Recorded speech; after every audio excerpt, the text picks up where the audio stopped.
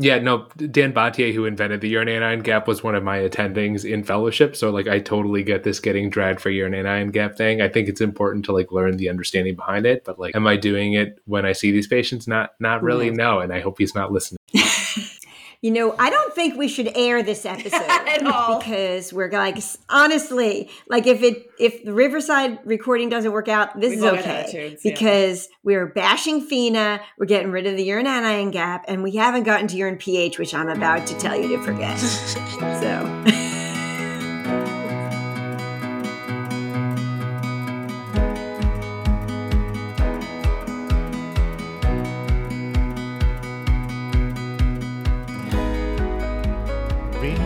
Physiology, a complex yet logical and internally consistent system that maintains our precious bodily fluids.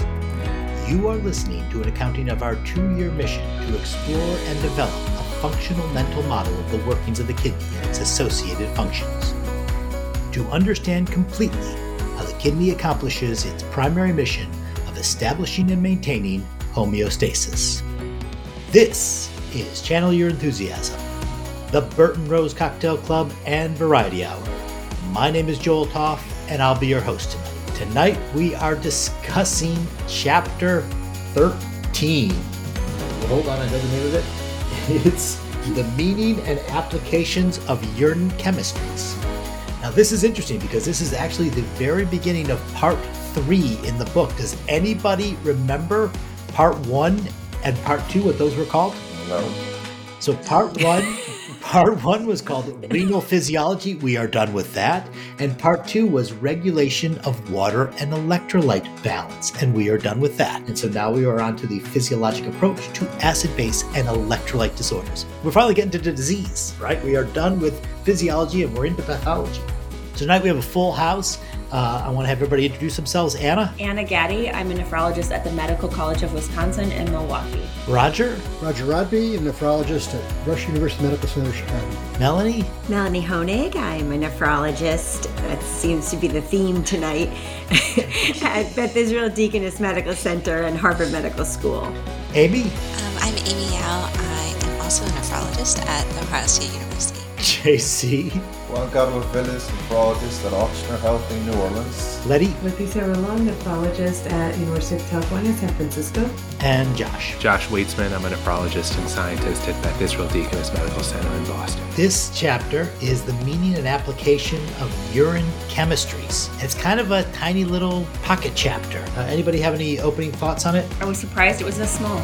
Yeah, it's the smallest chapter in the book, which is a little bit ironic since this is kind of what nephrology is about, being able to analyze things. The subsequent chapters are going to go into much more detail, I know, but as an introduction, it's pretty short. What I was going to say is I'm just glad we're reviewing this together because every time that we're teaching a lot of these equations and how to use urine lyse, it seems like there's always so many mutations like, well, except this and that. So I'm looking forward to learning pearls from you all how to explain like, well, this is why we're not always using, like TTKG and things like that. Anna, you're giving a talk on this. I was just going to say, you'll notice that I am just going to be taking notes because I'm hoping you all have something intelligent to say because I don't yet. There's very little data. Where are you in your lectures? They're due in 2 days. They are, yeah. Mm-hmm. You'll notice I was in Mexico for the entire last week. So it's a perfect time and place to do your I have them all outlined, but yeah. I feel like we need a quote here, I don't know it, but like a Homer Smith quote about how, he opens with this in the chapter, how there's no normal urine values because there are normal blood values, right? There's something like that. The reason there are normal blood values is there's no normal urine values. Yeah. That's what I was looking for. Thank you. I think this is the part where we become endocrinologists, where we're always like, it's inappropriately low. Like, it's inappropriately normal. I thought the one thing about the chapter was that it was interesting, not that it was so short, but like what else in a new edition of this book will supplement this chapter? Like there's a urine chemistries chapter. Will there be like a biomarkers chapter? Will there be like a POCUS volume status chapter? Like these are like the clinical information we get that we're using to base decisions on about diagnosis and treatment. Do we imagine that there will be more short chapters like this in future versions, or in a perfect world would there be? Yeah, I suspect so. I also thought he seemed constrained rather than expansive in terms of what you could do with these electrolytes. Like I thought And we'll get to it. Like I thought table 13, like I have a lot of comments on like other reasons to measure these electrolytes that he didn't seem to recommend. Just that I think some of the problem is that it turns into a lot of, well, what about this scenario? Well, what about this scenario? Well, what about, so I guess maybe brevity is more important in that context because there's a lot of possibilities there. So the chapter, kind of the point of the chapter says the measurement of urine electrolyte concentrations, osmolality, and pH help diagnose some conditions. And then he leans into exactly what Melanie was saying, that there's no fixed values and that the reality is that the kidney varies the rate of excretion to match intake and endogenous production. And he gives the example of somebody that's secreting 125 milliequivalents of sodium a day.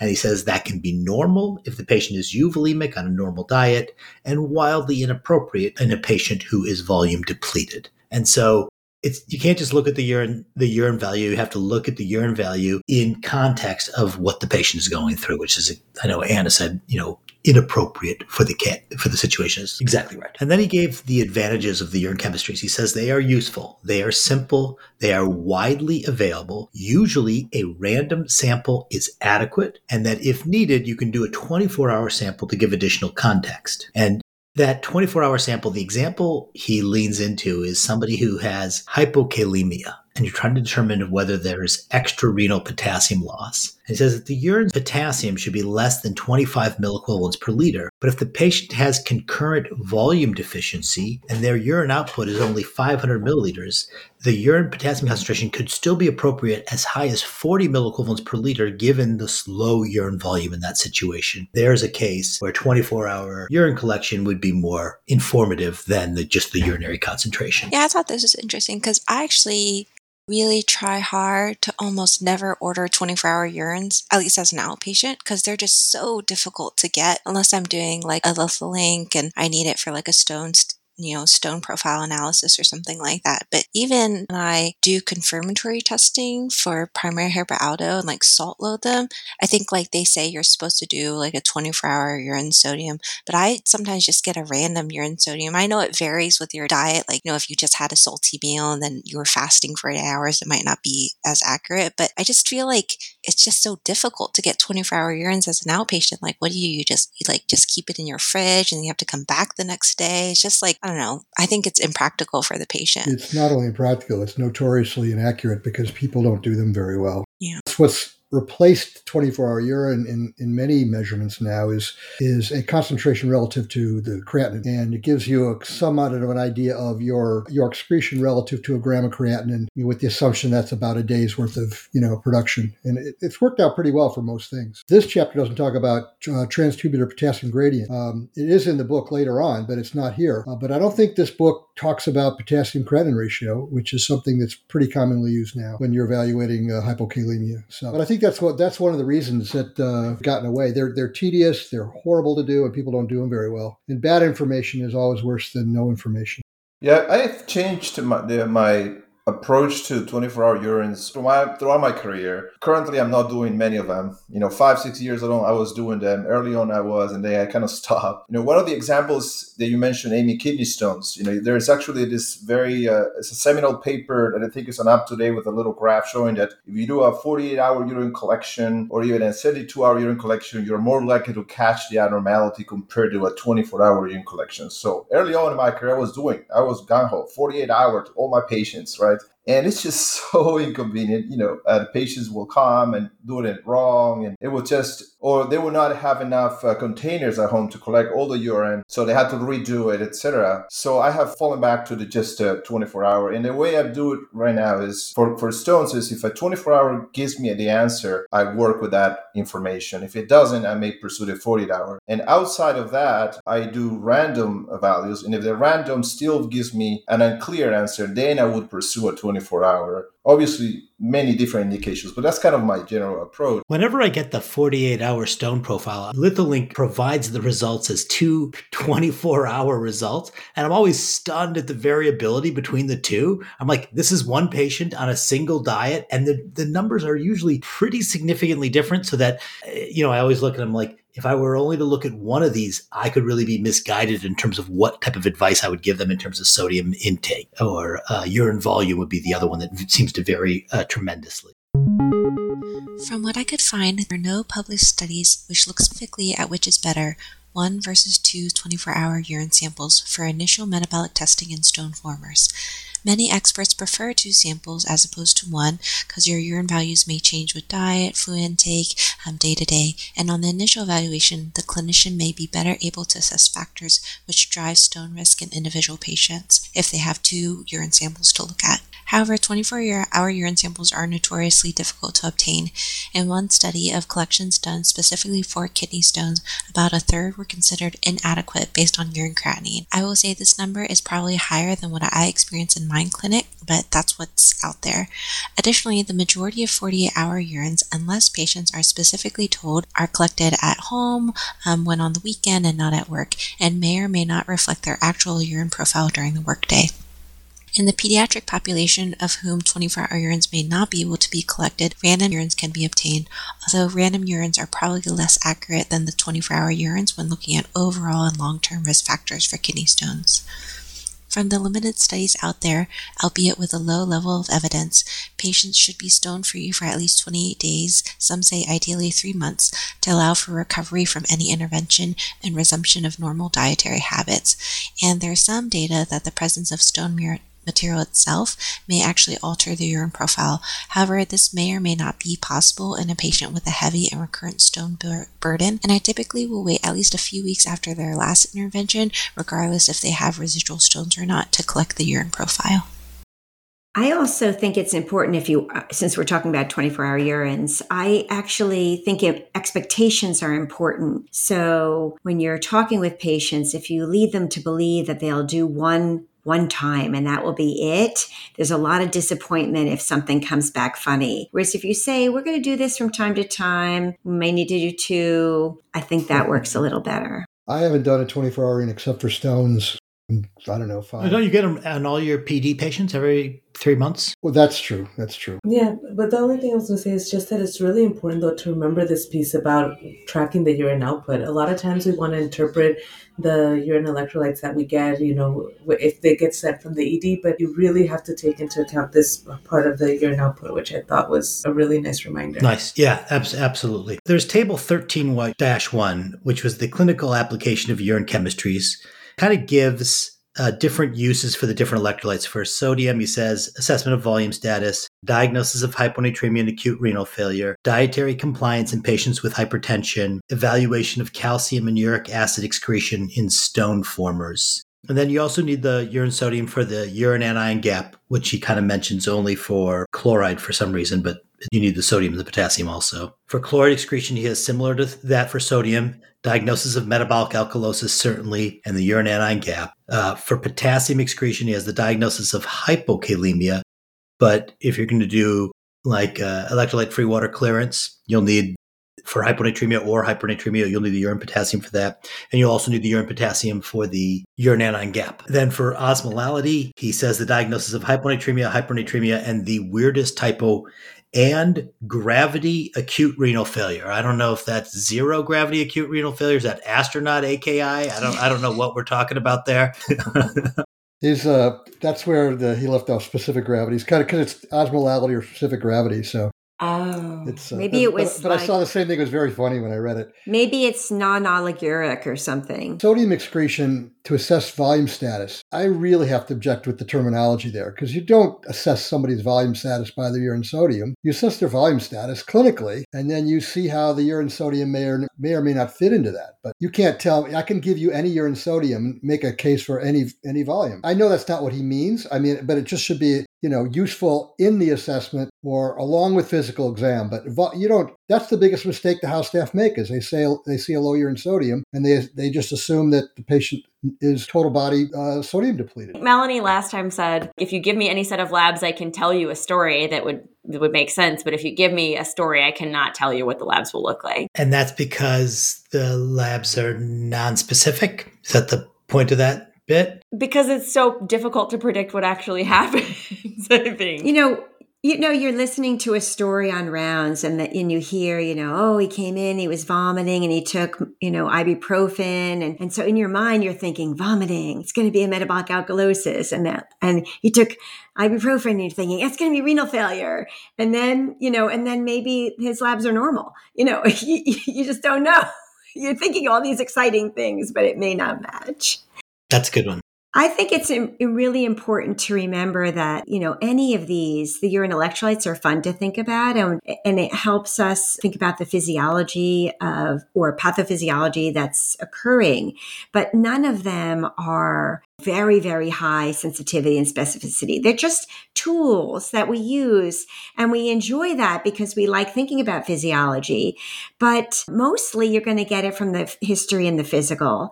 And then these will reinforce what you thought, or if they are not what you thought, then you maybe there's an additional issue. And thinking of these as the end all and be all, you're going to be disappointed. Yeah, I think that's well stated. That said, let's go in and discuss them. Burton Rose does lay down some absolutes. So in the sodium excretion, he says the kidney varies sodium to maintain the effective circulating volume, and that the urine sodium is affected by the renin, angiotensin, aldosterone system, and atrial natriuretic peptide. Maybe he kind of softens that. Not so sure how about that is. And then I think pretty much lays it out. It says sodium concentration can be used to determine volume status. I think the urine sodium concentration can be used as an estimate of the patient's volume status, I guess is the line that he uses. That's what he says. I feel like I like the idea of kidney perceived volume status better than like the patient's actual volume status, right? Like that's the idea of effective circulating volume that he talks about, is like, what's the kidney seeing and what's it reacting to? And that's kind of what the urine electrolyte here is telling us. Yeah. The line that he draws in the sand here is the urine sodium less than 20 is a kidney perceiving volume depletion. We okay with that, Josh? I like that. Okay. But I'm not the editor here, so. Well, don't want people giving, heart failure. You don't want people going around giving crystal. Heart failure, cirrhosis, right? Like the things that lead to low urine sodium in the presence of volume overload, like all those things are kidney perceived hypovolemia, even though they're hypervolemic as you look at the person, like Roger had talked about. But that's if I'm estimating the patients that I see, if a resident were listening to this podcast, if I'm estimating the patients I see, half of them have low urine sodium from volume overload and would not benefit. So it's not like it's a tweak thing, like, oh, in this rare scenario, this is like a lot of the time, that's not a great estimate of. So yeah, I think Roger's point is extremely important a lot of the time. And I think you're falling short, and I would argue that it's actually maybe even 75%, 80% of the time, not 50% of the time. Yeah, I mean, it's a lot. Because usually we don't get called if it's just the patient's been vomiting, right? They just give them some saline and don't ever call us. You should work at my hospital. People don't throw up in Milwaukee. We have, remember the urine sodium is going to reflect your steady state, so you have to be careful with this statement. I mean, remember our Yanomami Indians. Yeah. I still don't get it right. But the tribe in the Amazon who have 1 milliequivalent a day, and they're in steady state. They're not hypotensive. They're not volume depleted. They just don't need any sodium, so they don't put out any sodium. So I think you have to be, again, I'm arguing maybe a little bit semantics, but it's just a little misleading. And what's really important is what it starts with, is that, when you're in steady state, you put out what you take in. And to look at, to determine something on a value alone, is really not, there's not enough information there to do that. You really have to look at the value and put it in the context of the patient. He then goes and he talks about it's especially helpful in determining the etiology of hyponatremia. And I think everybody would agree here that this is one of the fundamental pieces of data that I get when I face a patient with hyponatremia. And again, the history is super important, but I love backing that up with that urine sodium. And he calls out, it's great for separating out SIADH and volume depletion. And interesting, he uses the line in the sand here of 40 milliequivalents per liter, which is not what I typically see. But I will tell you that the data backs him up, that if you draw, usually the line that you read in most textbooks and in most algorithms is 20 milliequivalents per liter. And there are 1 million patients that are saline responsive, that have urine sodiums greater than 20. But not many that have urine sodiums greater than 40. I think he's right about this line, though it's not what you typically see. It's funny, Joel, when you said how much a fan you are of the sodium for that clinical scenario. I always have fun with the fellows. I say, if you can have one thing, one test in your hyponatremic patient, what is it? Well, no, serum osmolality, no, urine osmolality, no, it's urine sodium, because it backs up my physical exam. And so I totally agree with you. I think it's really, really useful in that clinical scenario. We've been talking earlier about how we cannot look at urine values the way we look at plasma values. Plasma values have a normal range, and that's kind of the struggle of trainees, because they are used to the normal range and they expect the normal range for urine. And when we discuss cases, we have to think, before you look at the urine sodium, what would you expect, or the urine chemistry in general? It's almost like you have to formulate a hypothesis, see what you're going to expect in the urine, and then look at the urine results. And that applies in most cases of AKI, for instance, right? But in hyponatremia... That's a great way just to use the clinical lab in general, is say, before you order any test, what do you think you're going to get? What are you anticipating the result to be? Right? Isn't that kind of... Absolutely, but there are situations where a patient comes for a pneumonia all of a sudden, and you get a part of a chemistry panel, some number that you just didn't expect. And now you're faced with a result that you need to troubleshoot, correct? And then you have to troubleshoot and think about what to order next.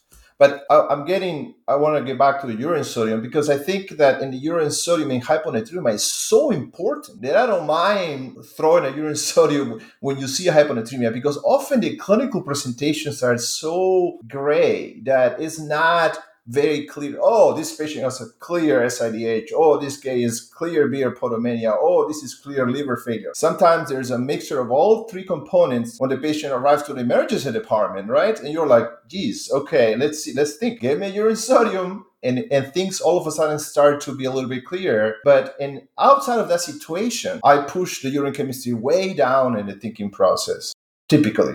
One question that comes to my mind is, classically we have said that an exclusionary criteria for not using, let's say, like FeNA or even the urine sodium is when a patient is not oliguric. And so with this, we're not talking about with hyponatremia, we're just take the urine sodium at face value, and we're not really talking about the urine output. And so that is where I get a little bit confused. Like, why here, like a low urine sodium, like, is very indicative, but like if we're talking about a FeNA, unless they're oliguric, we're like, oh, we can't really use it.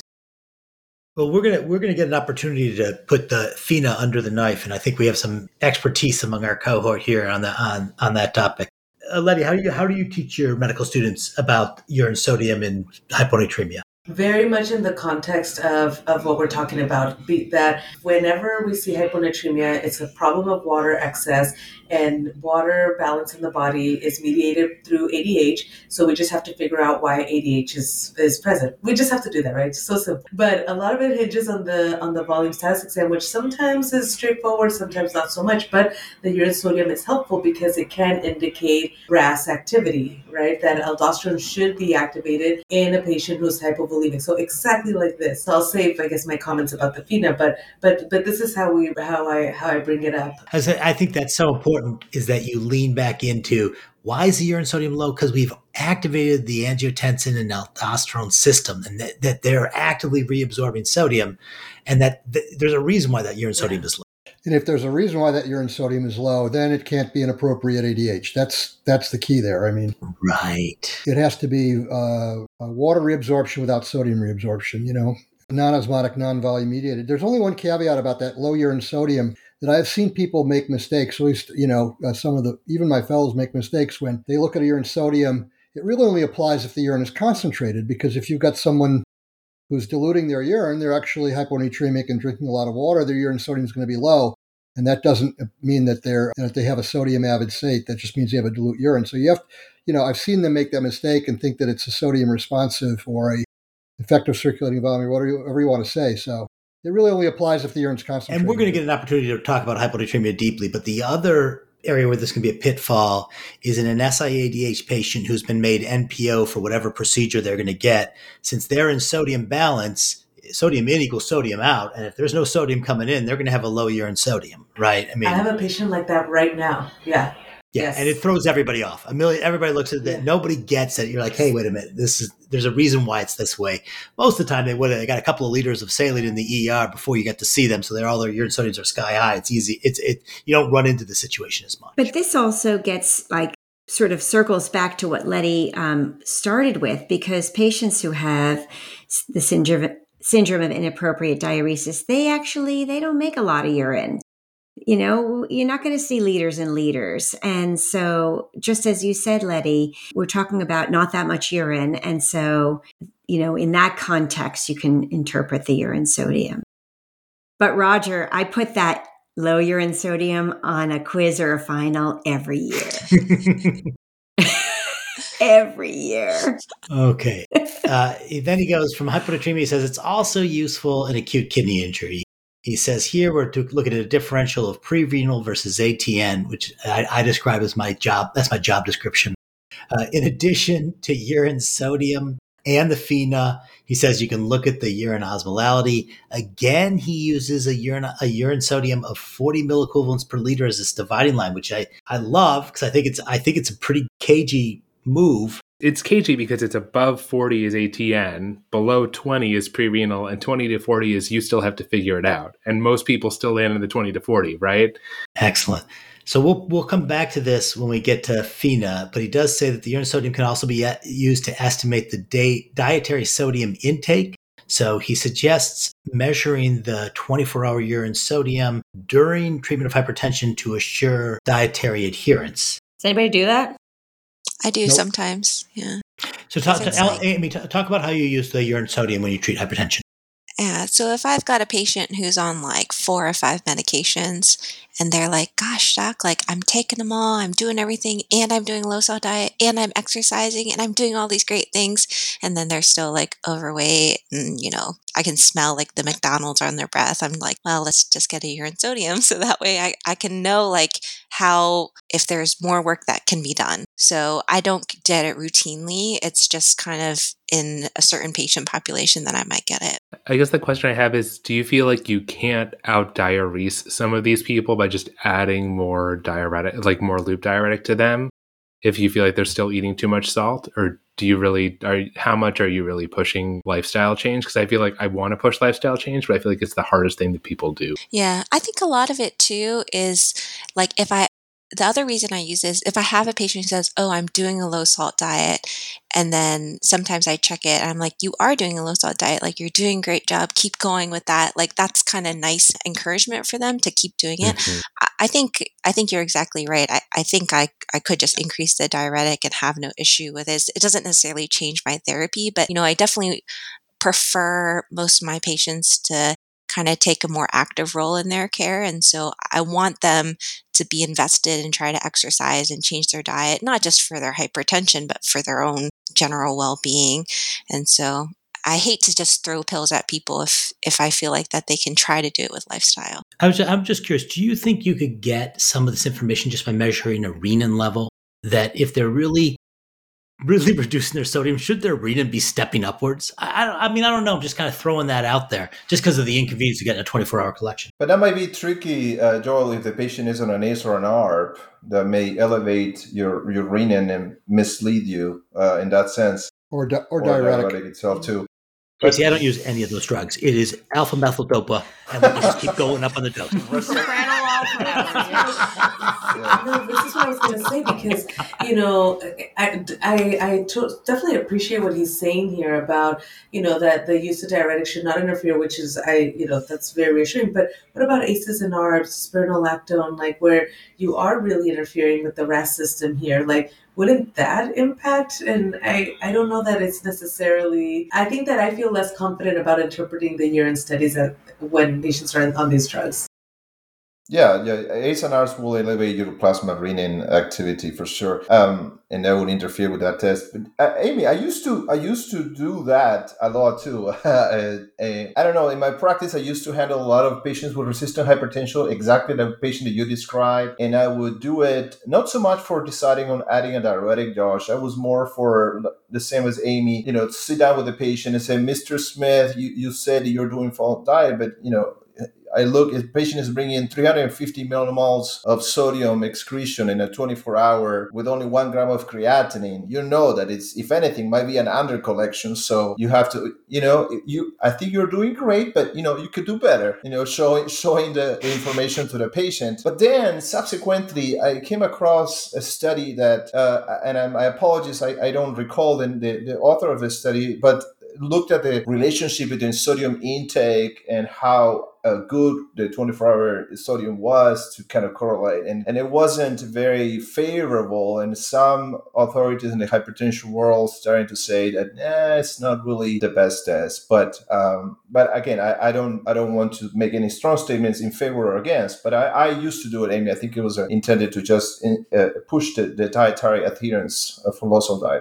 I guess one of the things is if you're going to make sodium restriction a big part of your armamentarium for treating hypertension and then decide never to measure it and never to assess it, I don't think you can be serious about it, right? I think that if you are going to say that we're going to really work, that sodium reduction is an important part of your therapy, an attempt to measure it seems to make sense.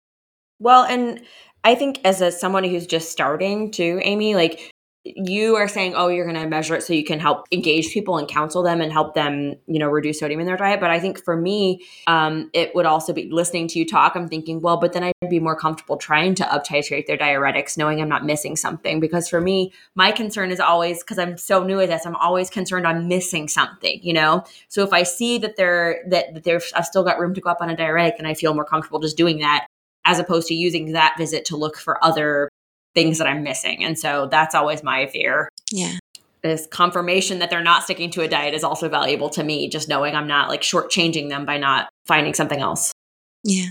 He goes into an important aspect about that the 24-hour urine for sodium is going to be accurate even in patients on a diuretic. And I thought this is a really important lesson, is that, initially when you put people on diuretic, they'll have increased urinary sodium, but within a couple of weeks, they'll be at a new steady state and sodium in will again equal sodium out. And then he kind of talks about the mechanism. We've talked about diuretic braking, that if you put people on a loop diuretic, they will increase their absorption of sodium in the proximal tubule and the distal convoluted tubule. Or if you put them on a drug that affects it at the DCT, or excuse me, at the distal convoluted tubule, they'll get increases in angiotensin 2, and that'll increase proximal sodium reabsorption. But I think that idea that diuretics do keep people in a sodium balance is an important thing. And I think it's also important because that's not the case for a spot sodium, where in the few hours after you give the patient a dose of furosemide, their urine sodium is going to be elevated, and you could be fooled by a spot sodium, less so with the 24-hour. Yeah, but I'm with you, Letty. Like, I still take the urine studies when they're on a diuretic, the urine sodium when they're on a diuretic with a grain of salt. I know he's saying that not to worry about it, but I still do. I hope you realize what a bad pun that was. No. You take it with a grain of salt. Oh, I got it. That was a really... But that's what I'm saying. But wouldn't we also interfere with the studies even with ACE or ARBs, because we're interfering with the whole RAS system? At least inpatient, though. I don't ever see patients still on those drugs in the hospital. Usually if they're calling me, they've already stopped them for 24 hours. So. And I don't know, but this last thing I was going to say is not just many times when you talk to patients about dietary sodium, and I know that there's also conflicting data of just how much you can actually lower blood pressure with that. A lot of the times, given the food access problems here, the problem is already the sodium in the food. So many times it's not that they can't or that they don't know or they don't want to, it's that they actually can't. So because everything that we buy is just packed with sodium. So I wanted to circle back to your first question about ACE and ARBs and urinary sodium. I think that was your question. So that question comes up all the time for my students. So, one of the things that we teach, and anybody interrupt me if you're thinking about this differently. So one of the things that we teach is that in the setting of volume depletion, when renin is on, or the kidney senses or perceives low perfusion, choose your verb. In that setting, renin is elaborated and we get angiotensin 2 and of course aldo. We try and teach that angiotensin 2 stimulates reabsorption of sodium throughout the nephron and especially in the proximal tubule. So then my students often ask, well, if angiotensin 2 stimulates sodium reabsorption, would an ACE inhibitor block sodium reabsorption and therefore be a diuretic? And the way that I answer that is that normally the proximal tubule reabsorbs a big chunk of the sodium, right? Over 65, 75% of the sodium. And so when there's perceived volume depletion and angiotensin 2 is on, we go over that. So what ACE inhibitors would do would be block the additional sodium reabsorption above what's normal, and therefore would not cause a big loss of sodium, a big saluresis. Well, but the question is, these studies must have been done, right? Does anybody know? Has anybody looked at this data? It's like, does it increase urinary sodium? But I think it's a totally legit question, and I think you look at the physiology, it's not unreasonable to think it might. I will volunteer to look that up for a voice of God. Voice of God. Assignment given. I would say that every once in a while, a patient tells me that she thinks that they think that ACE inhibitors make them urinate more. And I always secretly wonder and then say, oh no, it doesn't do that. But, every once in a while I get a patient who says that. My guess is that the sodium load is decreased by the slight decreases in GFR, and I think that neutralizes it. That's my guess, but I'd be curious to look at what the data shows. I think I might like your explanation better. I like that.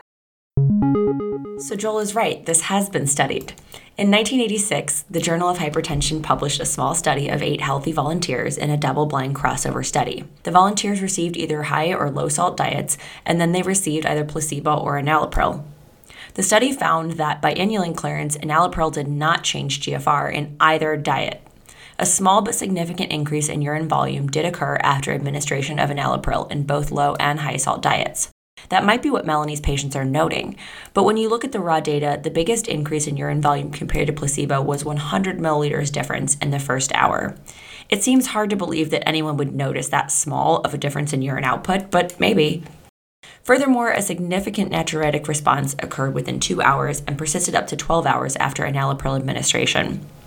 This effect was around 150% increase in FeNA in the low sodium group within 6 hours. The study noted that the cumulative increase in sodium excretion remained significant at 24 hours after enalapril administration. In the high sodium group, this was around 20% increase in total urinary sodium excretion, compared to 140% increase in the low sodium group when compared to the effect of placebo or just the diet alone. So basically, like you would expect, the natriuretic response to ACE inhibition is more pronounced in salt-depleted patients in whom the RAS angiotensin system is activated than in salt-repleted patients. So is an ACE inhibitor a diuretic? I think you can make a strong argument that it is, especially in patients with conditions of high RAS activation, like heart failure. Okay. The last use of sodium is in stone disease. He says that urine uric acid and urine calcium can cause kidney stones, and their handling is dependent on sodium. And that, so we advise patients with kidney stones, regardless of the etiology, to go on a low sodium diet. And then he points out that this low sodium diet can actually mask elevated excretion of these stone forming metabolites. So if you have hypercalciuria, if you're on an adequately low sodium diet, you may not pick that up on a 24-hour urine collection. And he says that as long as their urine sodium is greater than 75 milliequivalents a day, that should be enough to avoid this pitfall. It's really not a pitfall, because if they're on a low sodium diet, then that's success. It's less of a pitfall and more of a success, or at least masking the diagnosis. It's interesting, but that's your goal. So I think that's I've never seen 24-hour urine sodium this way before. I really like this paragraph, because when I obtain urine sodium on a stone profile, is to see if I have to advise the patient to restrict sodium intake, not to verify if my assessment of hypercalciuria or hyperuricosuric is going to be off. That's very interesting. And then he has a little paragraph on the pitfalls of this collection. He says, watch out for bilateral renal artery stenosis, because they'll have low urinary sodiums despite their volume status. Same thing with acute GN, which is any primary injury to the kidney will cause the kidney to be very sodium avid and lower the urine sodium. He talks about high urine sodium with diuretics, aldo deficiency and advanced CKD as the kidneys try to maintain homeostasis at a very low GFR. They'll have to get rid of a larger fraction of the sodium that's filtered. And then he says that altered water handling can also affect the urine sodium concentration. He gives an example of someone who has diabetes insipidus with 10 liters of urine and a urine sodium excretion of 100 milliequivalents per day, and that would result in a urine sodium concentration of 10 milliequivalents per liter, which would look like somebody who was volume depleted. But of course, this patient is getting rid of their daily sodium load and is in sodium balance. And then also important, a lot of water resorption can mask volume deficiency by jacking up the urine sodium. So similar to the example we gave before about the urine potassium, if the patient is volume depleted and is only making 500 cc's of urine, they can have an elevated urine sodium concentration that still represents volume deficiency. And he says the way to avoid that problem is to use the fractional excretion of sodium, which is the next section. Any other thoughts on the pitfalls? The other thing I would lump in with selective renal glomerular ischemia, like another etiology here, is like CNI use. I feel like, I don't know if folks look for urine sodiums in folks on tacrolimus or cyclosporin, but I feel like that does exactly the same stuff.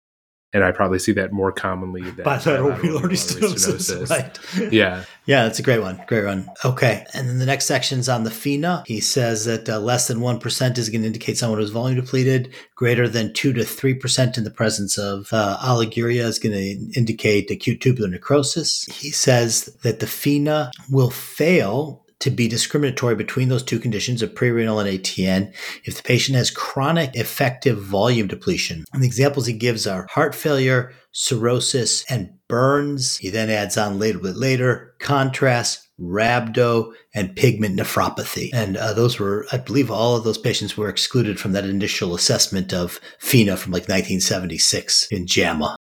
He's a little soft in his description of why patients with ATN and heart failure or ATN and cirrhosis or ATN and burns, where they actually have acute tubular necrosis is causing the AKI, but they're living in this chronic volume depleted state, will still have a low fractional excretion of sodium. And this is a case of the FeNA being non-informative, will give you the wrong answer, if you will. And he says it may be because tubular function will be preserved in those situations, which seems a bit absurd to me. I don't think that's the explanation. I have my own personal explanation. I was wondering if anybody else had some thoughts about why that's the case. I mean, the classic cause of the elevated FeNA and ATN is that the tubules are damaged from the acute tubular necrosis. They're unable to reabsorb the sodium, and that's caused the elevated FeNA. I don't think that's the case personally. What do you think it is? Okay, so here's what I think. How do you feel about that? This is what I think. I think that ATN is a patchy diagnosis, and there are some tubules that are failing to reabsorb the sodium, and others that are handling sodium fine. And the ones that are failing to reabsorb the sodium are going to undergo tubular glomerular feedback. And so those tubules that are unable to reabsorb the sodium are actually not going to contribute to the urine that we actually measure when we measure the FeNA. And that the tubules that are making urine, the ones that are not affected by the tubular necrosis, they're going to expose the underlying volume status of the patient, right? And in most cases of ATN, the patient's volume overloaded, and so they're going to have an elevated FeNA. But in these cases, in the burn or the cirrhotic or the heart failure patient, the underlying situation that the kidney is experiencing is still going to be volume depleted, and so they'll have a low FeNA in that situation. And so I think that the FeNA is just exposing just their underlying volume status of the patient in ATN. That's my explanation for why you get this wrong answer with heart failure and burns and cirrhosis plus ATN. Let me ask you this. Do any of you, and if so, in what way, remeasure urine electrolytes after you have made an assessment about, after you've gone and you've evaluated the person, you've taken a history, and then you've decided, hey, I think this person needs crystalloid. Do you ever repeat and check whether you're progressing to normalize their urine chemistries? Is that something anybody does? I don't, but I know that Richard Stearns had an editorial recently. He was advocating for the daily urine lights. In addition to our daily basic metabolic, he's like, let's get some daily lights. Yeah. So it's not an unreasonable position. I do sometimes repeat my urinalysis, and part of that includes, specific gravity. So in essence, I guess I would say I am sometimes doing that, but not routinely to see if they've progressed, I guess. Yeah, I'll do that for hyponatremia, but I won't do Mhm. that for AKI. Yeah. I do sometimes on hyponatremia, and obviously I repeat the sediments now because of JC's paper. But Anna, why don't you summarize what JC just had in his paper? You got to put her on the spot. You can't make JC say the word. You know what? That's a good point. I'm JC, afraid I'll what- misrepresent it. But JC, basically, you get more information. JC, I know we covered this paper in NFJC. I know you won. What was it? What was the award you won for? What was it? You got most Engaged Scientist of the Year. Engaged Scientist. Scientist. That's right. Engaged Scientist of the Year with Vipin. Is that his name? That's Vipin? correct. Vipin. Varghese. Yes, And- Vipin Varghese.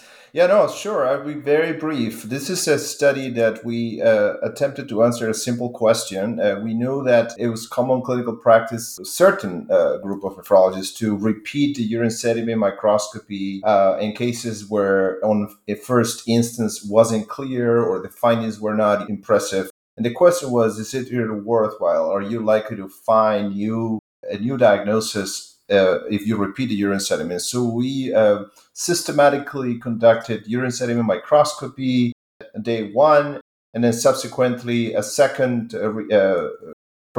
microscopy at 48 hours, and then third one beyond 72 hours, and to determine how often you're likely to identify findings in urine sediment that were missed on the initial assessment. The bottom line was around 20 to 24% of the times that a first urine microscopy was relatively bland.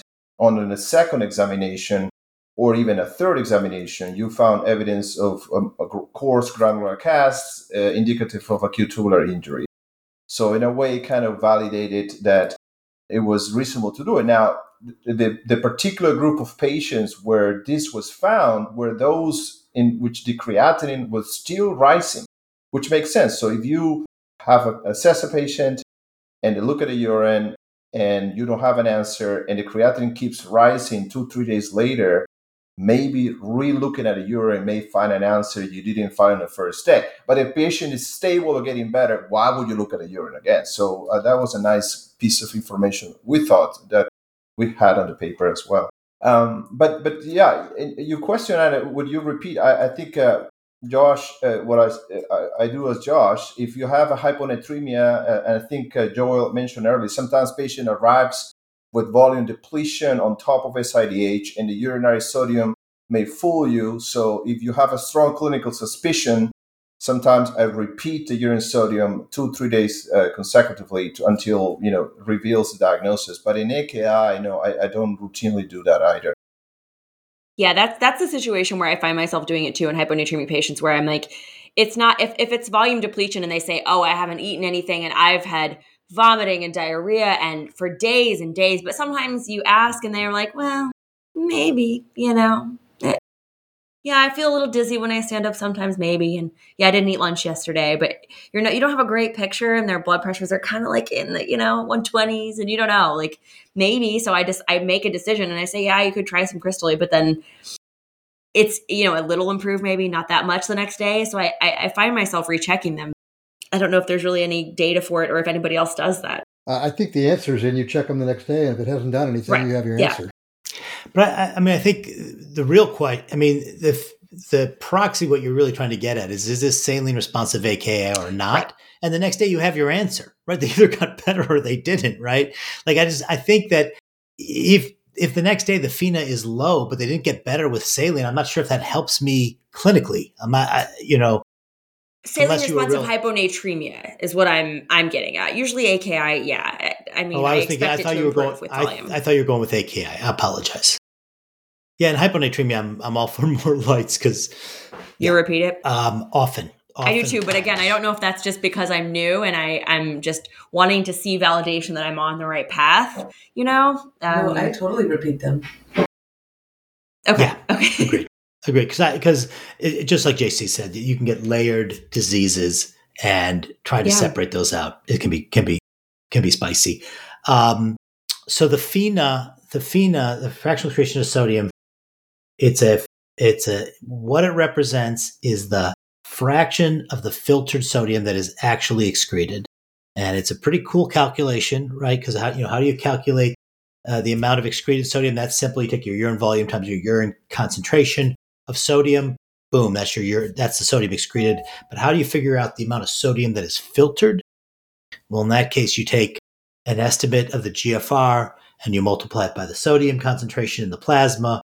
And GFR times sodium concentration is going to equal filtered sodium. And that what is so cool about that is that equation for GFR, which is actually not GFR, but it is actually creatinine clearance, is the creatinine clearance calculation is urine creatinine times urine volume divided by plasma creatinine.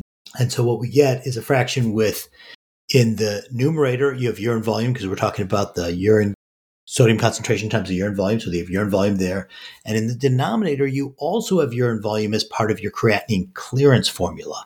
And it allows those urine volumes to cancel out and it allows you to do the calculation on a spot sample, which is why the FINA became incredibly popular, is that it did not require a timed collection.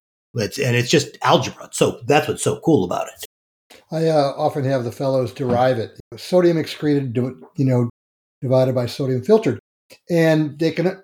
You said the easy one is the sodium excreted, but they have trouble with that because they said they don't get this. It's the urine sodium times the urine volume. It's actually the urine flow rate.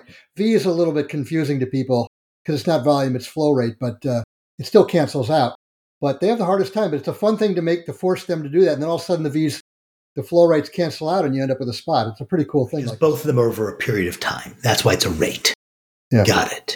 Yeah. Wait, we can't go past this without you telling everyone your cheat, Joel. Oh yeah. The important cheat. So that's the full formula. But what people actually do is urine sodium times plasma creatinine divided by plasma sodium divided by urine creatinine. And to memorize this formula, what you want to do is you want to look at the numbers, and the FINA number is a very small number, right? It's 1 or 2%, so it's going to be 0.01 or 0.009 or something like that. And so to get a very small number, you want to take the small numbers and put them on the top. And so urine sodium is a small number, serum creatinine is a small number. Those both go in the numerator, and you want to put the big numbers in the denominator. And so serum sodium is a big number that goes in the denominator, and urine creatinine is a big number that goes in the denominator. And if you just put small over big, then the FINA formula resolves itself. I love that's that. great. That is the kind of thing I'm here for. I love little big. Little big. I love it. There are times when the urine sodium are higher this than is the what I was serum going to sodium. say. I'm like, Almost never. Yes. When you desalinate, you got bad Almost SiADH. never. It is unusual, but it does. Over But it's 150 is pretty uncommon. and to be fair, you're not doing this. You're doing the fractional excretion of sodium for AKI and not for hyponatremia. I just, I have so much to say about FINA. Where do I start? We're here for you, JC. We're here for you, please. But I'm gonna share my journey, my personal journey with FINA, because you have to understand how much I love FINA early on in my career. I read this Bob Schreier paper. Your paper you mentioned, Joel, it is indeed the JAMA paper is by this guy Espinel, was the first publication with 17, 18 patients. And then I think the same year at Annals of Internal Medicine, the group from Denver, from Colorado, Bob Schreier, published the paper with about 85 patients with perennial osteotomia or ATN, which really was the paper that gained much more popularity than the small paper by Espinel. But Espinel was the first one, as you and Schreier references Spinell. Like he's not grabbing his glory. Like he says, this is something that I like, and we're going to test it more rigorously. Correct, and he did. He went on and tested it more rigorously, and indeed, it worked very nicely.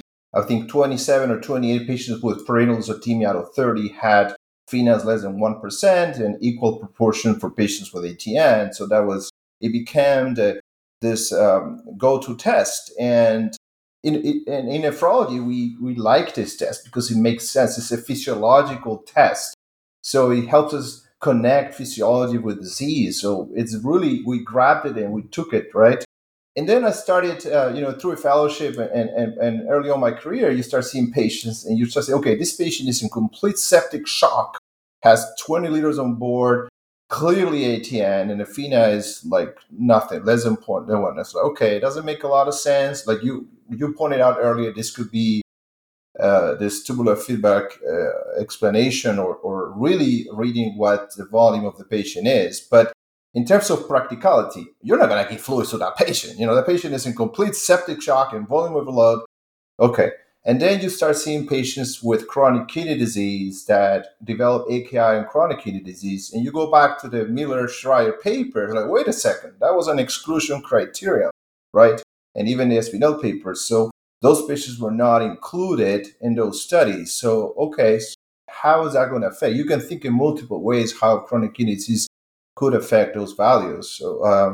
So that's when the whole question in the test became personally, and I still think that if your fractional excretion of sodium is elevated, it's a very useful piece of information, typically in AKI, because if you're suspecting ATM versus perirenal, and if your fractional excretion of sodium is very high, of course, not on diuretics, you have pretty strong argument that is indeed not a perirenal state. And that is particularly important in cirrhosis and heart failure, as we may have discussed in previous episodes. But then it was this left population of patients that have ischemic ATM, but the FeNA is low. So why does that happen? And that was what pushed us more recently to go on this study that we just published, Kidney 360, where we looked at patients that had AKI and they had a clinical diagnosis of ATN, but the fractional excretion of sodium was low. And we found that present in about a third of the patients, a little bit more, actually almost 40% of patients that had clinical diagnosis of ATN, in some cases biopsy diagnosis of ATN, yet the FeNA was less than 1%. And we went on try to elaborate, but I'm going to stop here, let you guys take it from here in terms of what could be the explanation, because Roger and I were talking a little bit about this, and I like what he mentioned in terms of what is really the cause of I want to hear. I already gave my screen. I already gave my screed. Here's my take on this, and that is that the whole basis for why the GFR goes down in ATN, I go back to that article we've probably already mentioned 10 times, the acute renal success story, American Journal of Medicine, 1980, I think, and the unexplained logic or whatever of acute renal success, of the low GFR in renal failure. And it says that, if your tubes are damaged, we better shut down our GFR, or we will become volume depleted in no time, because even if your fractional excretion of sodium, you can still reabsorb 95% of your sodium, but if you're filtering 140 liters a day, you're going to be in bad shape. So that's a basic tenet that I believe about ATN that's going on. So if I see a low urine sodium, that tells me that the tubules are pretty healthy. And if they're pretty healthy, why would the GFR shut down? I'm going to backpedal a little bit because I don't like the test, quite frankly, but clinically. But because we'll get into that as well. But so what JC, is talking about is he's in his mind, if somebody has granular casts, that wins. If they got granular casts, they have acute tubular disease, acute tubular damage. I don't think there's any question if somebody has granular casts that they don't have acute tubular damage. But does that mean that their renal failure is driven by that process? And so if I saw granular cast and I see, let's just give it a really low urine sodium or fractional excretion of sodium that's really, really low, 0.2% or something. To me, where's the physiology? Why would the kidney shut down if it's that healthy, if it can reabsorb sodium that well? So to me, there's tubular damage, but what's driving it is still pre-renal force. That doesn't mean that I can fix it. Generally, we can't fix it. Generally, these are not volume responsive pre-renal states.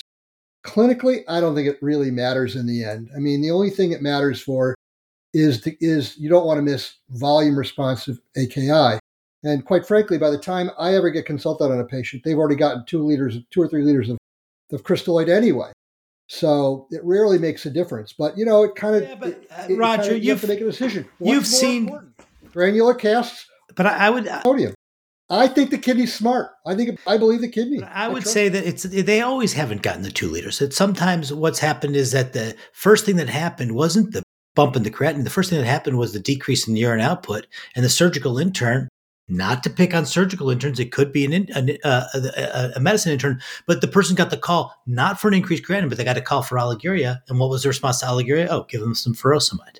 And so sometimes, and then the next morning the creatinine goes up, and then you come in there and you're like, oh, well, maybe we should give it a trial of volume, right? Yeah, that's fine. But but generally they've gotten volume. I mean, all I meant is that if I see a low urine sodium, they've almost always had fluid anyway. And if I'm seeing it, it's meaning it tells me they're not getting better, because that's why they're consulting us. So, but I know it all depends. It's like a religion, you know. I mean, JC's he's a urine guy. I mean, the guy, he's amazing microscopist, and his pictures are amazing, and he sees this stuff, 10 times a day that I might see once a year. And he believes in that. I kind of have to believe in the physiology, but I don't think it really matters. I just wanted to say that, like, when we're thinking about it, and it's so true, I agree with you, Roger, that most of the time, by the time we get consulted, patients have gotten fluids. But I think the whole point of what we're trying to do through this podcast is teach, like, how we should be thinking, and rather than just universally give fluids, that we should be not necessarily hinging everything on these numbers, but just look at the patient. Like, how many times, like, will we get consulted on someone that we say, well, the urine sodium's still low, so I'm just going to keep giving fluids. Meanwhile, there's pulmonary edema and pedal edema and all these things. And so I think the whole point, what we're trying to say here, is not what we usually see, but what can we teach in from what we know, that how to use these numbers, which is, it's a piece of information, but at the end of the day, you have to bring it back to what the patient looks like. Yeah, and Roger, I love this concept of dissociating the presence of tubular injury versus what's really the cause of AKI, and I think it's a solid point. And perhaps one of the best examples that supports what you just stated is in this recent study in marathon runners that Chirag Parikh and his group published, where these athletes went on to run a marathon and they collected urine sediment and they had all these granular casts, yet the kidney function was completely normal. So that's an example that supports what you stated, Roger, that the tubular injury may not be the driver. Now, for that reason, we looked at different abundances of casts in these cases, in even in cases where the field was completely occupied by this multiple and granular cast, the FeNO was low. The counter argument is, I would say, what if the tubular injury is a driver in that case, and the volume depleted state is not? Because you can be volume depleted and your GFR could still be normal as well, right? And the same argument could be in both directions. But ultimately, is what Lady said. I think the stimulus for this was watching many patients getting fluids as a reflex every time a FeNO was low. And FeNO is low, prerenal, fluids. And that was kind of what started this whole project to look for other answers. Well, let me take a poll. I mean, how many people love the FeNO in AKI? How many people like the FeNO in AKI? By the way, no one's okay. Nobody. Oh, no, because you can't see our faces. I would say that I consider it part of my global assessment of the patient. That I don't make my call on one piece of data, but the FeNO is one of the pieces of data I collect. Do you love it? I don't love. There's not. I don't. The only thing I. You love the urine sodium. You love the urine sodium hyponatremia. No, the FeNO. I like it. KI. I like it. We're in a committed relationship. I like it if it lines up with the other stuff that I'm already thinking. Josh, that's totally right. But what can you gather more from the FeNO that you can't get from the urine? Well, no, but we all know the problem. We all know that the FeNO avoids some of the pitfalls of the urine sodium that we want to avoid. It avoids the problem of the concentration of the urine, right? It avoids that. It neutralizes the effect of urine volume, and that's important, right? Just it removes one sort of conflict. Mm-hmm. Yeah, it's a little bit cleaner. Yeah. But so, what was the poll, Roger? Well, some people like it. Do you all use it? Yes. I think I probably calculated in a good chunk of AKI consults, and I only write it in the assessment and plan if it lines up with what I have. Well, that's the point, Josh. That's exactly what I find. That Personally, I think it's a very limited parameter, very, very limited measurement. And I find if I like what I see, I might believe it. If I don't like what I see, I don't believe it, which means it's not a good test for me.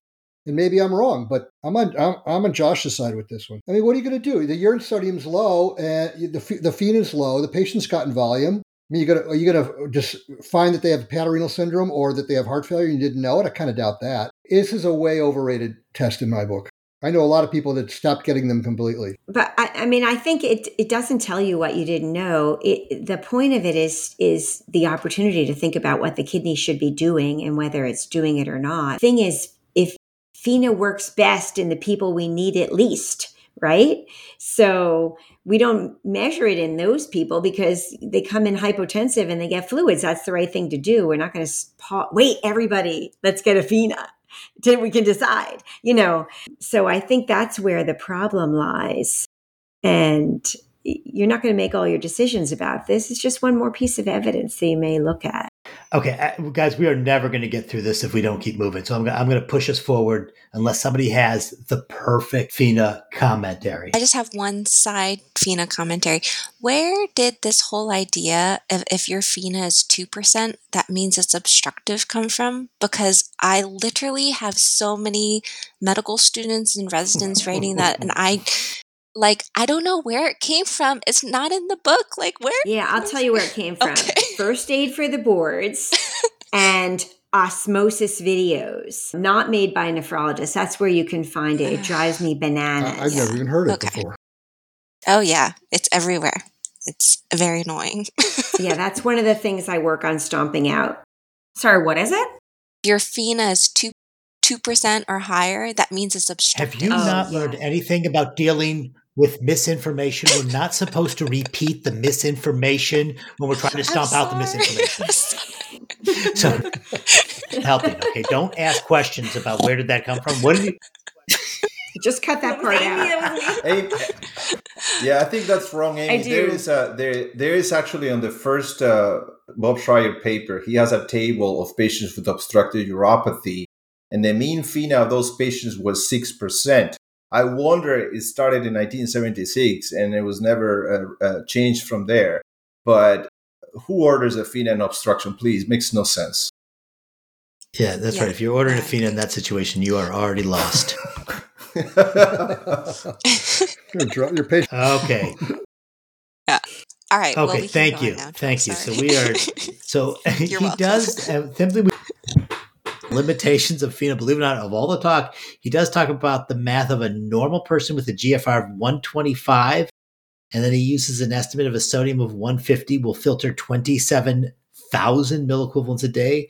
So even if they eat 125 to 250 milliequivalents of sodium, their FeNA will be less than 1%, saying that this really, these numbers that we use really depend on having a decreased GFR, which is part of the reason that Schreier said, I'm only including patients that are oliguric. He wanted to make sure he was only dealing with AKI because these numbers do not apply if you're not in acute kidney injury, because at high GFRs, everybody has a low FeNA. And then he gives a couple of alternatives to FeNA. He gives the two alternatives nobody uses and doesn't give the alternative that we all use. He talks about the fractional excretion of lithium, which is not affected by diuretics, and it's 20% in healthy controls and less than 15% in pre-renal disease. I have never ordered a fractional excretion of lithium. Boy, that would really require commitment to the FeNA concept if you'd order the fractional excretion of lithium. Does any fractional excretion of lithium advocates here in the crowd? How about the fractional excretion of uric acid, where less than 12% is pre-renal? This is something that does come up in the evaluation of hyponatremia. There is some data on the fractional excretion of uric acid. Any Fe uric acid lovers? Nope. And then he does not cover the Phe urea, or as some of my hospitalists like to call it, the Phe bun, which I think is a very cute name. I like the Phe bun. That's really cute. I've never heard Phe that. bun. Wait, I do the Phe urea for proximal tubulopathy, though, just not for. And how does it work for pre-renal? Uric acid. Phe urea. uric acid? Phe urea. Why don't you walk us through? What do you do, and why do you do it? So patients who have a proximal tubulopathy, luckily, we don't see as much anymore now with the new formulation of tenofovir, but with the older one, patients with reduced kidney function would have surprisingly low uric acid and would have high uric acid in their urine. So you could calculate the fractional excretion of uric acid to show more evidence of proximal tubular I would do damage, the same thing with the with FIPO. phosphorus. I would do the tubular reabsorption of phosphorus to get to the same type of information. So the reason I like that one is that it's not affected by vitamin D deficiency, right? Because you could have a low, high FIPO because of secondary hyperparathyroidism, because of vitamin D deficiency, very prevalent in New England. And then you could see high fractional excretion of uric acid. So a little cheat. He then goes on to chloride excretion. He says that the urine chloride and urine sodium usually move in parallel. However, as many as 30% of hypovolemic patients have more than a 15 milliequivalent per liter difference between the urine sodium and urine chloride. That splay between the urine sodium and the urine chloride is going to be due to the sodium excretion with another anion, either bicarbonate or carbopenicillin, is the example that he gives, or chloride excretion with another cation. And the example he gives there is going to be ammonium. And then he brings up the metabolic alkalosis issue in which the sodium will be excreted with bicarbonate. And that he reports that urine sodium can be over 100 in volume depleted cases with metabolic alkalosis, which is phenomenal, absolutely amazing. And so that we, in metabolic alkalosis, we're trained to look at the urine chloride instead of the urine sodium to assess status. And then in metabolic acidosis, especially with a normal anion gap, the urine chloride should rise to balance out the ammonium that is in the urine. Anybody have any thoughts on urine chloride before we move on? I feel like I'm falling out of love with the urine anion gap. Does that feel like another heretical thing to say? No, that's a very hip opinion. We need to get... Yeah. Okay. There was a C. Jason editorial, wasn't this- there, about the pitfalls of the urine anion gap? There's a C. Jason editorial in 2021. And it's Jason by Dr. Uribe. Yeah. And there's a C. Jason article in 2018 where they try to correlate the urine anion gap with the actual urine ammonium concentration. And it's a super weak correlation. It was terrible. I mean, it was really bad. Yeah. It's really bad, and it's a much larger cohort of patients than the original urine anion gap was derived in. And those are like really nice studies that are done. And these folks who are like put in a metabolic lab, you can control what they eat and you control what they excrete and you can measure everything. And we just never get that kind of real world data. So I feel like the answer is we should be measuring urinary ammoniums if we want to talk about urinary ammonium. And even then, we probably don't know what to do with that kind of information. I got in a disagreement in fellowship with some of my program leadership about this, though, because I got dragged for saying something about a urine anion gap. And I'm like, look, I realize the pitfalls. However, it is still on board questions. No, it's true. Yeah, I don't really hate urine anion gap. As you pointed out earlier, I think it's a great tool to teach and understand renal tubular acidosis. It helps put things in perspective. What is the kidney what should do in this scenario? So for that purpose alone, is very useful. And like you said, Josh, I know Dan Battier very well as too. And in his editorial, he pointed out clearly that his cohort was patient without chronic kidney disease, whereas the paper by Joachim Ich, the correlated values were out of the ASK trial. Very specifically with CKD. That's right. That's that ASK trial. So you cannot really compare normal kidney function with CKD population. Now, for that reason, I do order urine ammonium every time I have an opportunity. It's a send-out test for us at Auction. It takes about 4 or 5 days to come back. Unfortunately, it's not something that we get right away. But I haven't completely abandoned urine anion gap, particularly in patients that have completely preserved kidney function and there's nothing else going on that could obscure the results, obviously. I actually agree. I mean, it may fool you. It may not be 100%, but it's a great way of teaching about ammonium, and a negative anion gap is a positive cation gap. That's what you want in acidosis. You want a cation gap. You want to have a lot of ammonium. So I think it's useful. But yeah, I mean, I like teaching it, but I still do, now we're doing osmolar gaps. It's kind of replaced, the urinary osmolar gap has somewhat replaced that in the evaluation of distal RTA. We'll probably save that for another day. Yeah, but don't osmolar gaps also have limitations? And you have to get like a urine glucose level, assuming that they have glucose. Yeah, but most people don't have glycosuria. Come on, if they have glucosuria, don't you have your diagnosis? Yeah, that's true. Isn't Yeah. it a proximal RTA I say know, yeah. glucosuria? We're done. Come on.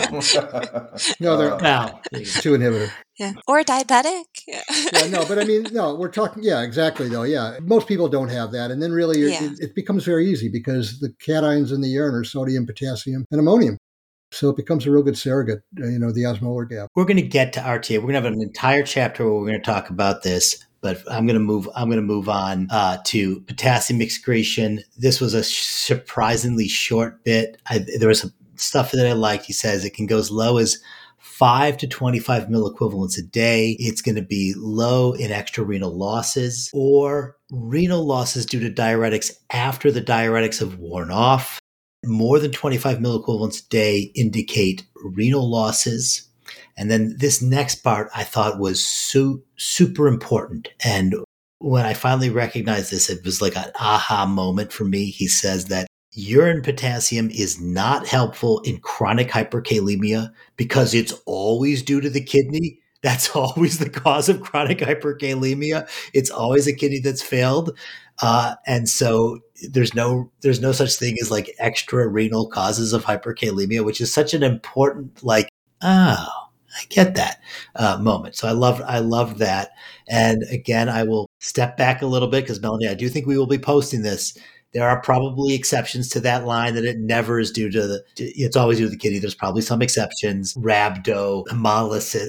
Well, rhabdo is not chronic.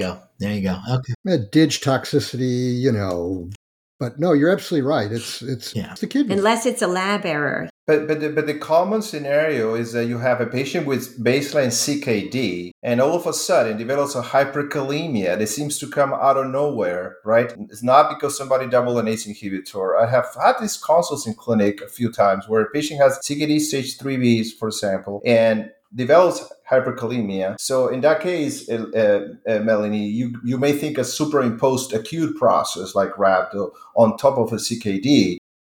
And I do get urine potassium to kind of help me, probably not a great idea. But if there is a shift, urinary potassium excretion should be still elevated. But again, in CKD, that's impaired. So yeah, it becomes very difficult to interpret. Okay. And then he goes on to urine osmolality. And I think this is a good analysis. I think it says in hyponatremia, it should be less than 100. In hypernatremia, it should be greater than 600 to 800. And then he says that urine osmolality that's less than plasma osmolality in the face of hypernatremia indicates renal water loss due to lack of or resistance to ADH. I love that. So often, because everyone loves algorithms, that they look at an algorithm for hypernatremia and they say, well, urinosm has to be, above like 310 or something. I'm like, where are you getting this number from? Like, I don't really understand. And finally, like, it dawned on me, I think they're just calculating because it's supposed to be in the setting of hypernatremia. And so like your serum osmins should be hyperosmolar because your serum sodium should be 150. So 150 times 2 is 300, add 10, and that's 310. And I think that's where they're getting that number from. But to me, I want people to understand, like, is the kidney, what Anna was saying, is it appropriate or inappropriate? Like, don't just memorize a number. Try to think about, like, should the kidney be trying to hold on to free water, and is it able to? And you just really need to compare the urine osms and the serum osms. Don't worry about like remembering a number. So he also mentions, which I've always kind of wondered, is that obviously like your urine osms are kind of limited by maybe you won't be able to concentrate your urine well if you're elderly. I think we talked about this earlier. I guess maybe that's only in Western people that's a phenomenon. I don't know. Maybe it's our diet or something. But, I think that there are limitations with just looking at urine osmoles as well and saying, well, it's not super, super concentrated. Maybe there is some sort of like partial DI or nephrogenic DI. Sometimes you might fall into that trap, but maybe it's really just a concentrating defect because they're old. Right. I don't And know. he brings this up when he talks about using urine osmole in the diagnosis of pre-renal disease. He said it should be over 500. It Mhm. should be pretty specific that if it's unlikely if you have ATM that you're going to be able to get your urine osmolality that high, which I think is a pretty good assessment, but it's not sensitive for exactly the reasons Amy said, that there will be people with CKD who will be volume depleted, who will not be able to get that urine osmolality that I high. think in the elderly, I feel like it's going to happen to me any minute, but you can't, it's not that you can't dilute at all. So you should still get under 100. Maybe you can't go to Yeah. 44, or 50, some of the lowest that I've seen. Maybe you only get down to 60 or 70 or 90, but you should still be able to get under 100. Okay, he then goes on to osmolality's cousin, specific gravity. Urine is going to be 8 to 10% heavier than an equal volume of water. So the specific gravity is going to be 10,008 to 1010. For some reason, this was news to me. I feel like I didn't understand this relationship between specific gravity and osmolality. Like, I know, like, a more concentrated urine has a higher specific gravity, but, like, the linearness of that correlation just hadn't stuck. So that was kind of cool. Yeah, so it's the specific gravity of 1.010 represents a urine osmolality of about 300 to 350 milliosmoles per kg. So a quick trick is to take the last two digits of the specific gravity and multiply by 33 or 30 or 35. It can give you a ballpark idea of what the urine osmolality is. Granted that the patient doesn't have glucosuria or some other component that may throw you off in the urine osmolality. So a specific gravity of 1020, you take the last two digits, which is 20, you multiply them by 35 and you get 700. That's correct. Yeah, you got to be careful though, because it's weight. It's really weight relative to water, not particles relative to water. So you get any contrast in there, which is contrast has 4 iodines, a very heavy molecule that's not going to add that much, but it's going to the osmolarity, but it's going to add a whole lot to the specific gravity. Anytime I see a specific gravity greater than 1040, they pretty much assume they've got contrast. It's like a little parlor trick. That's one of my favorite. Whenever I see that, I always ask the fellows or the residents. I was like, "What's the highest specific gravity you've ever seen?" They're always like, "Oh, 1030, 1035." I was like, "Well, this is 1060. What's going on here?" And then I finally get them to get to, "Oh, there must be something heavy in there." I'm like, "Something heavy enough to maybe stop X-rays?" And they're like, "Oh." But we don't even really do specific gravity, right? I mean, we are using this chemical reaction on the dipstick as a proxy for that. They're not looking through the scope. It's not like the old. I mean, there was a scope. And yeah, no. We used to, you had that little cute. I forget what it's called. That little. The hygrometer or whatever. The hygrometer. You can use it in homebrewing. You have the same thing. You might put a little drop on and look at it. Yeah. Homebrewers are going to know all about this, but I'm not using the homebrewing equipment on the urine. They're separate hygrometers. Sure, Josh. Sure. So Melanie, you're right. It's a dipstick, right? I don't know. I think it's pretty lame to use a specific gravity for what you really want to know for an osmolarity, but except for you get it for free and you can do it conveniently. I guess, but I don't put much weight. I mean, if I see 1.003 or something, I know it's pretty dilute, or 1030, I know it's pretty concentrated. I don't. Maybe I should be doing the 30 rule. That's Roger's second good pun. He doesn't put much weight on it. JC, you were saying something? I was just making a comment that this relationship between osmolality and specific gravity was probably useful or relevant back 20, 30 years ago when access to an osmometer wasn't readily available. It's a pretty cheap instrument these days, and your ordinary osmolality is not expensive at all. But if you go back I remember back in medical school, being in a third world country in Peru, it wasn't easy to just get you cannot just order urine osmolality in a hospital from the Ministry of Health. It was a public indigent people. So yeah, my attendings will just look at the urine of specific gravity, and I wonder how that still happens in area of limited resources, particularly in other continents. I don't know the answer to that. But now that we see all this glycosuria with SGLT2 inhibitors, I haven't been paying attention to specific gravity. Does it really go up that much? I haven't even bothered to look, because I see some of the highest urine glucoses I've ever seen. When I see this 1,000, I mean, granted, if they're diabetic way out of control, it might be 1,000, but we don't see that much anymore. But a patient comes to clinic, they don't know their medicine, but I can look at their urine and I can tell they're on an SGLT2 inhibitor. But I haven't really paid any attention to their urine-specific gravity. It does make the point here that glucose it is heavy, but not like that heavy, so it doesn't add as much, but it does add. Okay. Then he finishes the chapter off with pH. He says that pH normally varies with systemic acid-base status. It should fall below 5.3, usually below 5.0 with systemic metabolic acidosis. And that if it's above 5.3 in adults and above 5.6 in children, you should be suspicious for a renal tubular acidosis in the presence of metabolic acidosis. And then he also points out some other uses of the pH. He says you can monitor the urine pH if you are trying to treat metabolic alkalosis, and you should see that rise as you get successful at that. And that similarly, you should look for an elevation in the urine pH with the treatment of uric acid stone disease, in which your pH goal is going to be 6 to 6.5 to shift uric acid to the more soluble urate by increasing the urine pH.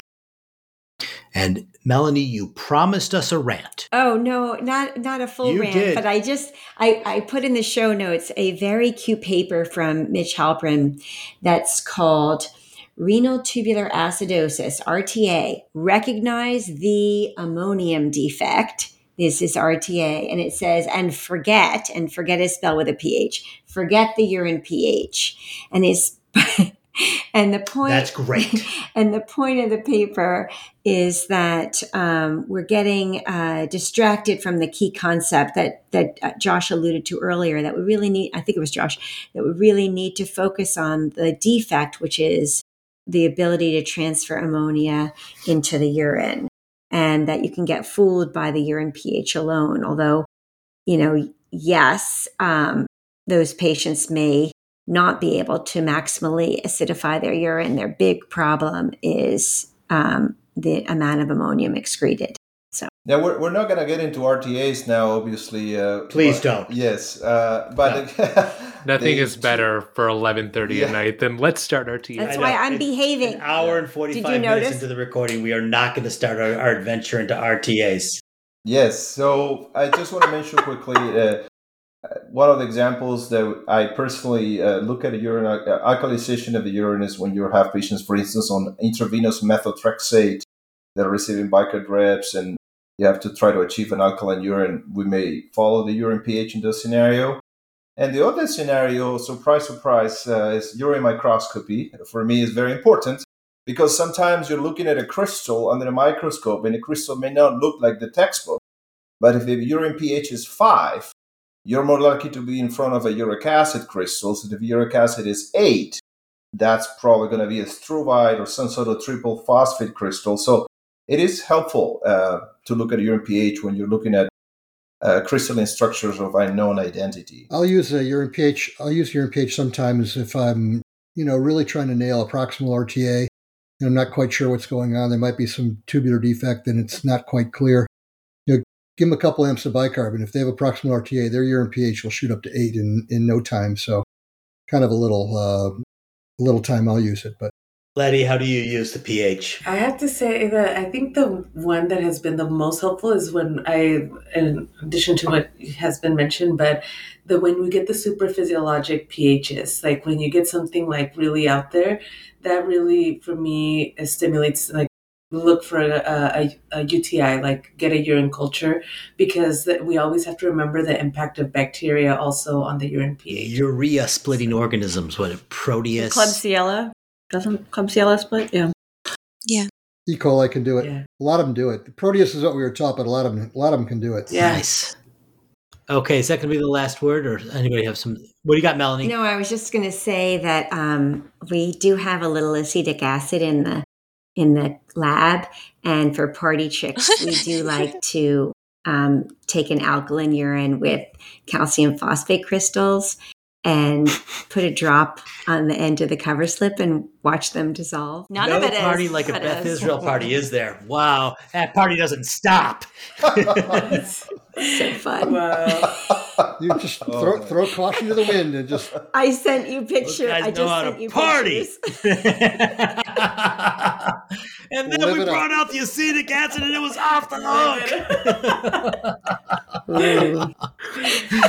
Yeah. Melanie, you might not want to tell that story anymore. Yeah. No, I think we should. I As long always as you tell don't the make students- decisions on it. No, actually, not CLIA approved. So none of don't get our me in none of trouble. our urine laboratories. Yeah, it's all off the books. Don't charge for those. Okay, this has been another successful recording of another chapter in the book, and we are into part 3. It should be good. The next chapter is like volume depletion or something like that. Was it?